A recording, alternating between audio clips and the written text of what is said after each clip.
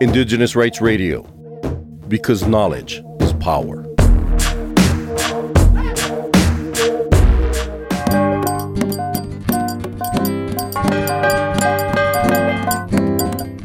The official high-level launch event of the International Decade of Indigenous Languages is taking place on the 13th December 2022 at UNESCO's headquarters in Paris, France.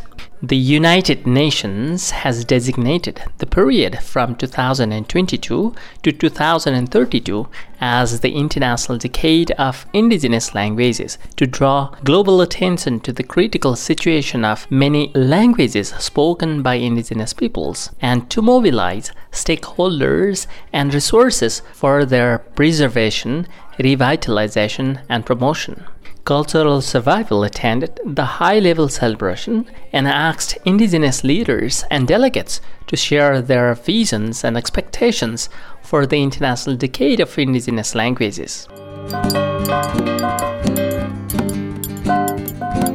I am Fernand de Varenne, the United Nations Special Rapporteur on Minority Issues. And as part of my mandate focuses, amongst others, on linguistic minorities. Hence my involvement, if you will, in my recommendations and initiatives in relation to indigenous languages as also potentially minority languages. All languages have to be used and respected and also recognized by states.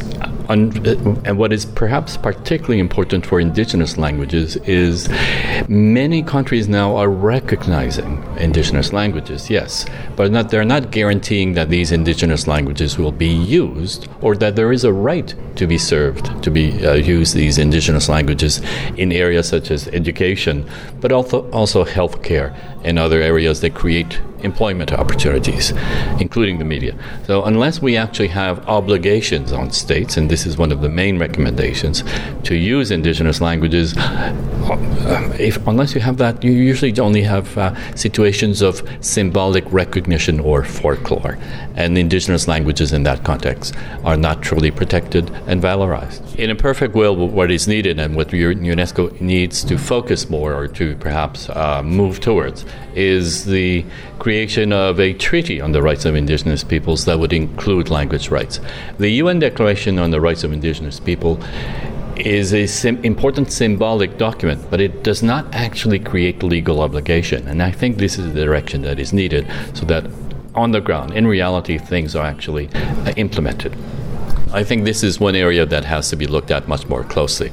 There is a kind of plan of action for the decade itself, but when you look at the content of the various initiatives, they do indicate there has to be a kind of legal framework to ensure that indigenous languages are used on the ground, but then it doesn't go far enough in terms of the detail, because it doesn't actually recommend that states adopt legislation to ensure the enforcement of language rights for indigenous people.